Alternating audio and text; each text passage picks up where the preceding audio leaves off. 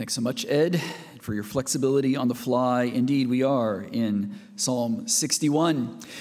Well, I like to listen to music while I drive. My first vehicle had a radio with knobs that you turn to find the correct AM or FM frequency. Does anyone remember that? Yes. Our first proper family vehicle had a cassette deck and a CD player, the best of both worlds. And now just a screen with a port to plug your phone in. Convenient, but lacking character, right? The way we listen to music has changed, and the online music platform Spotify is partly to blame. I was relatively late to the party, but one feature that I found so intriguing and that has taken on a life of its own is Spotify Wrapped. An end-of-year recap of your musical consumption habits. The artists and songs you listen to the most, all neatly tied up with a bow. It's a clever amalgamation of marketing, data mining, pop culture, sonic synthesis, so much so that for some it's become this bite-sized, shareable indication of our very identity. And so we have headlines like, "My Spotify Wrapped does not define my personality unless it makes me seem cool."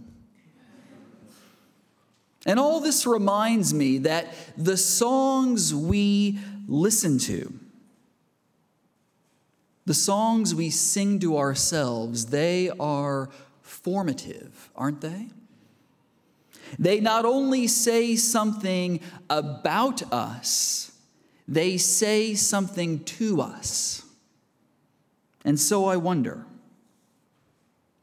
instead of arriving at the end of this year, 2024, and discovering, oh, this is the song that I listen to the most.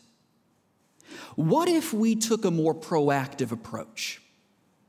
What if we deliberately began this year with a song worth listening to and singing to ourselves on repeat, precisely because it is so instructive and formative? I think Psalm 61 is a candidate for that sort of song.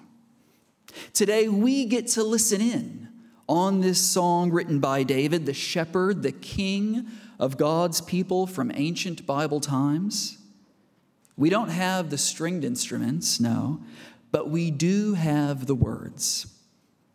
And as we make our way through this psalm this morning, I suggest there's 3 ways that we might let this song form us as we run and walk and stumble and travel and dance and crawl our way through the coming year. 3 questions that it raises for each of us as we set our gaze forward to the year ahead. Here they are. Where is your cry directed? Where is your safety located? And where is your energy invested? That will serve as the outline of how we go through Psalm 61 this morning. Where is your cry directed? Where is your safety located? And where is your energy invested? Let me pray and we'll jump in.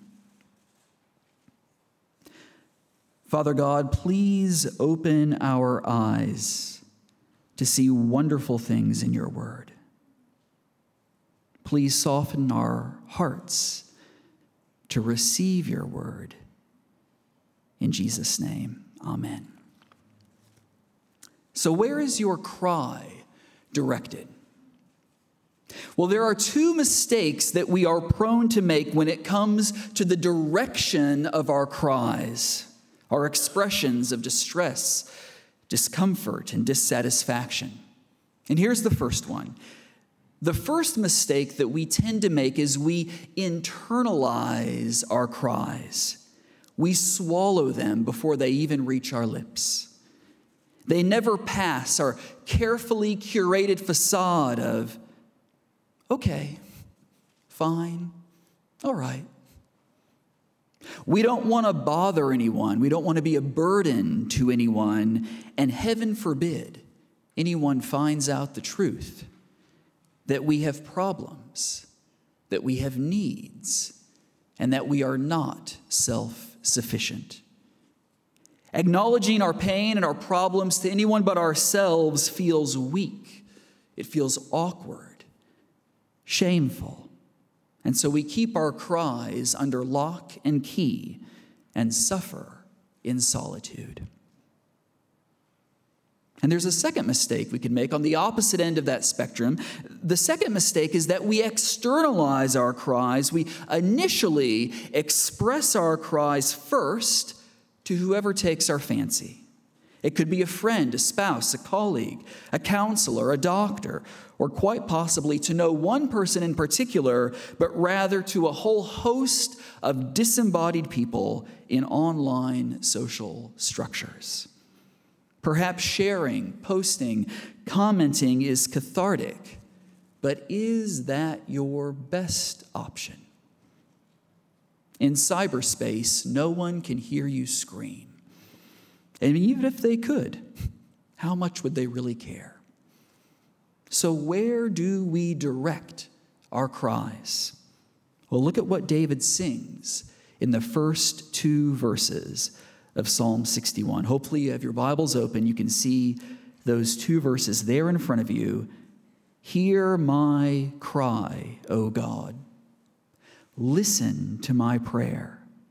From the ends of the earth, I call to you. I call as my heart grows faint. Geographically, you could say that we in Perth are sort of at the ends of the earth, aren't we? Though emotionally, sometimes we feel that way too. That we are isolated, that we are distant from God, from others. David feels far away.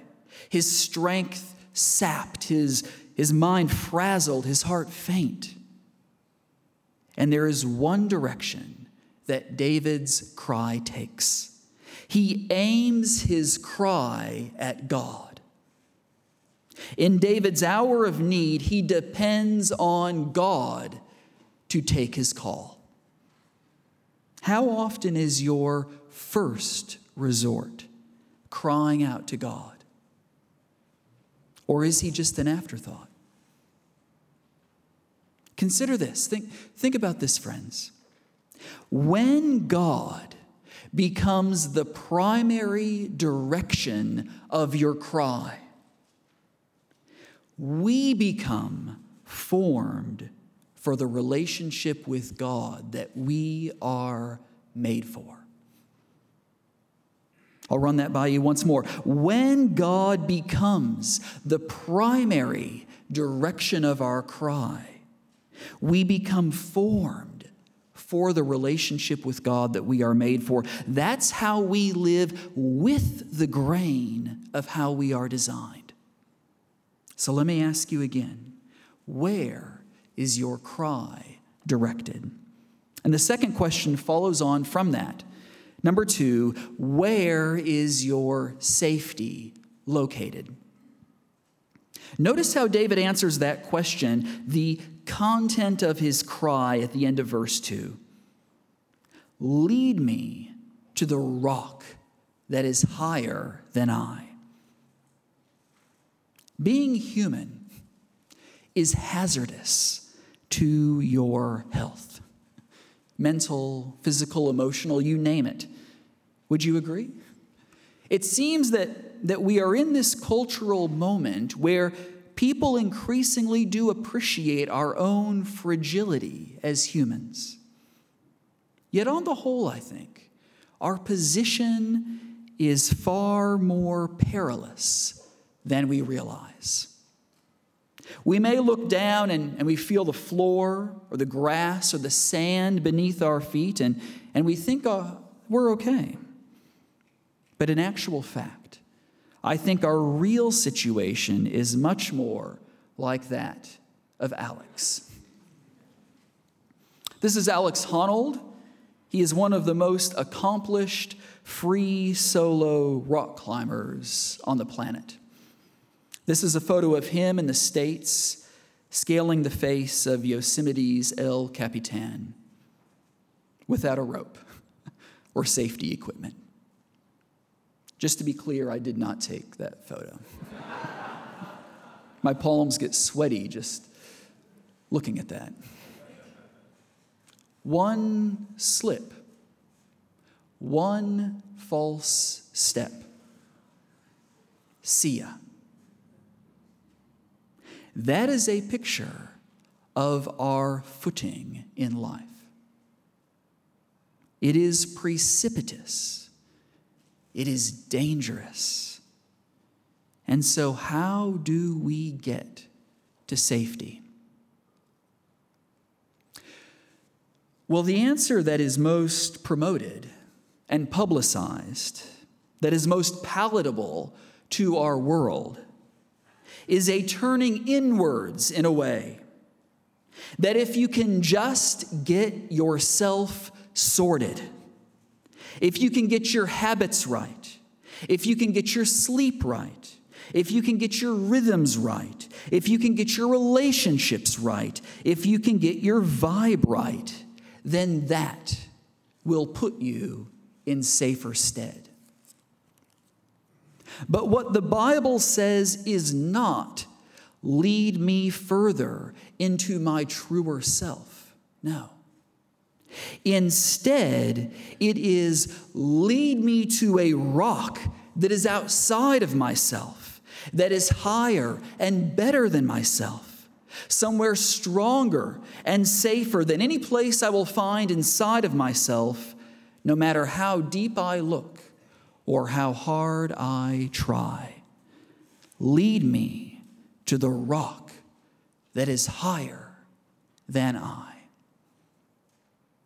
Do you see how that is so different to so much of what we read, of what we watch, of what we hear, of what we listen to, perhaps even what we tell ourselves? That high, solid, safe rock, that is not a place that we naturally find on our own. It's not accessible through purely human strength. We need God to lead us, to take us there, and He will. David shares that confidence. Read again with me the basis of his plea, beginning in verse 3. For you have been my refuge, a strong tower against the foe. I long to dwell in your tent forever and take refuge in the shelter of your wings. David has known, he has experienced the safety of God's presence, of his protection. And his heart's longing, what he really wants, is to be near to God, to be safe with God. And he knows only God graciously provides what he desperately needs: deliverance from destruction and death. From a refuge in the wild to a tower at home to the tent of God's dwelling place on earth, and finally to the shelter of his very presence, the trajectory of David's desire is ever closer to God. So in your search for safety, are you moving towards God or away from Him? Like a few of us here, we were down south in Albany during part of the summer. Funny how Albany in summer can feel like winter when it's really summer. We ventured out one day to the Gap and the Natural Bridge, spectacular features along the coast. And I was reading one of the signs by the Natural Bridge, which to my eyes looks rock solid, imposing, impressive. But the sign was saying one day, erosion is eventually going to wreck it.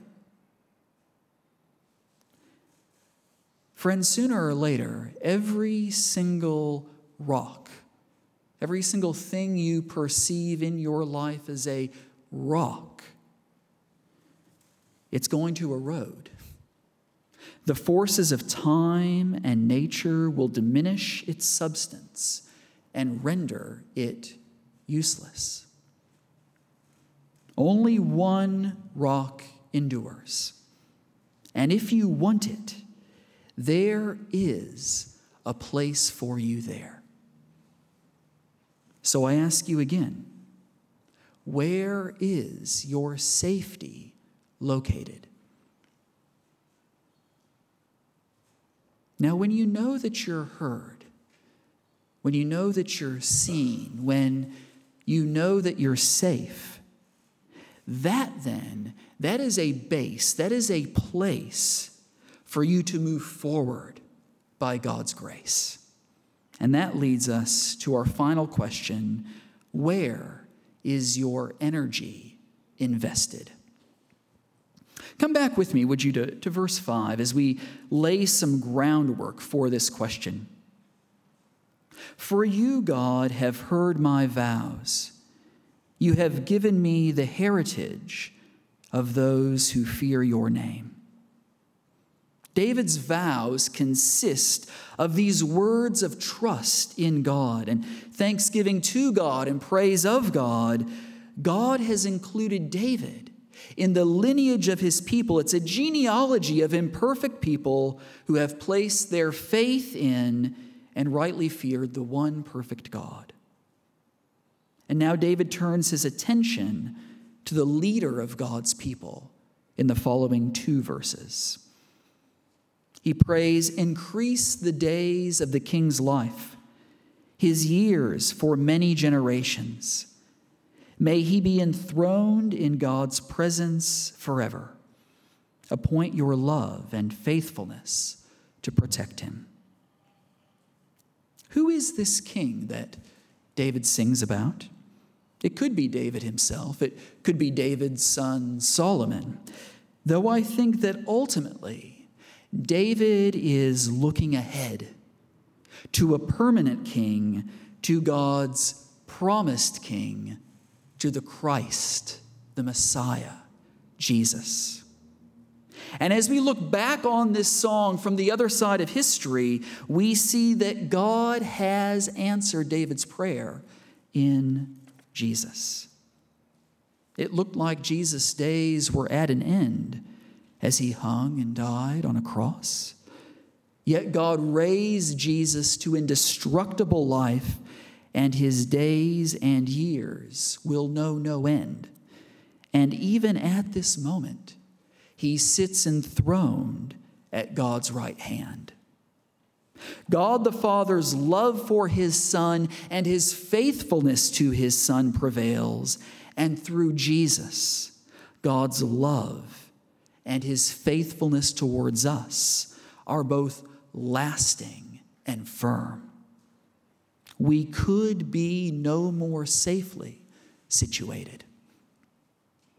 And that brings us to the final verse of this song, verse 8. Listen in for the link here to the verses we just read. Then David sings, "I will ever sing in praise of your name and fulfill my vows day after day." Did you hear that connection? Everything depends on God's king. There is a link between David's petition and his pledge. He prays for a forever king and then gives us a glimpse of what the coming of that king means. Everything depends on God's King Jesus. The enduring eternal king, he gives us both the reason and the ability for day by day, constant, unending praise. Have you ever listened to a song you liked 5, 10, 20, even 30 years ago and cringe a bit? Oof, what was I thinking? And hope that no one ever finds out you like that song or owned that CD or cassette or record. This is different.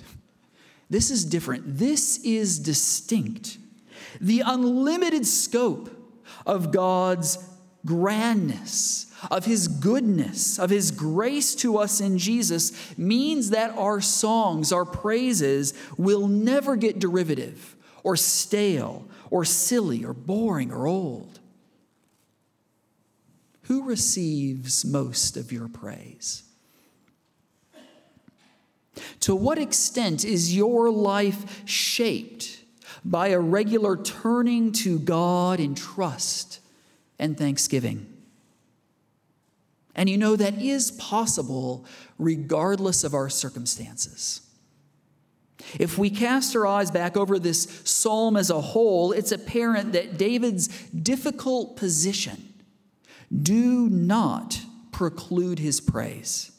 Yes, life is hard, but David reflects on his gratitude to God, on what God's done. And he anticipates praising God down the track. And that sort of investment of our energy, that is one way that we go about encouraging and maybe even evangelizing others. Real gospel camaraderie, real relational evangelism is not fake smiles, my life is perfect, thanks, but rather, hey, my heart is faint. Life is messy and slippery, yet, I'm being led to a rock that is higher than I. At St. Matthew's, we are keen on making disciples together. This year, how might you be involved in the process of pointing someone to the rock of Jesus Christ? The reason our safety is secure is because of God's King. Jesus has sheltered us from God's wrath. He has dwelt among us, died for us, and longs to gather us to himself if we are willing. So we want to help each other. We want to be people, don't we, who are in this process of moving from isolation to communion, both with Christ and with each other, with fellow Christians.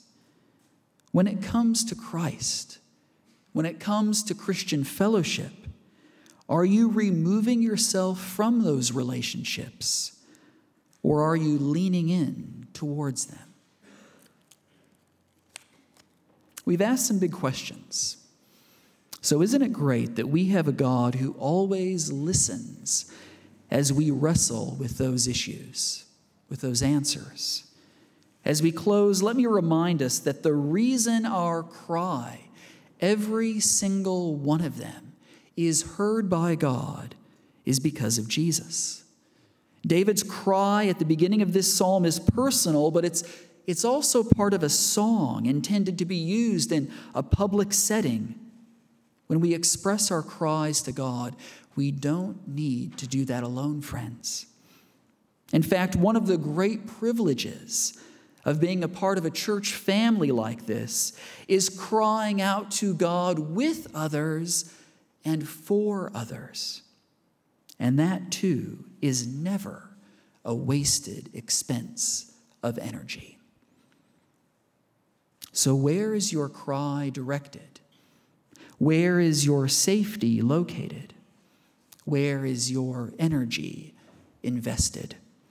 3 key questions for the year ahead. 1 key figure, critical to answering them well. God's King, our rock, the person of Jesus Christ. A new year brings a new opportunity, both individually and collectively, to cry out to God, lead me to the rock that is higher than I. May we sing that song often to ourselves and to each other in the year ahead. Let me pray to close. Heavenly Father, we know of no other rock so high and strong and safe as that of your Son, our Savior, the Lord Jesus Christ. Please, would you grant us grace that you might lead us to the rock of Christ, that you might even involve us in the work of leading others to Christ, and that our song this year would be one of thanksgiving and praise and dependence on you. Please lead us to the rock that is higher than us. Amen.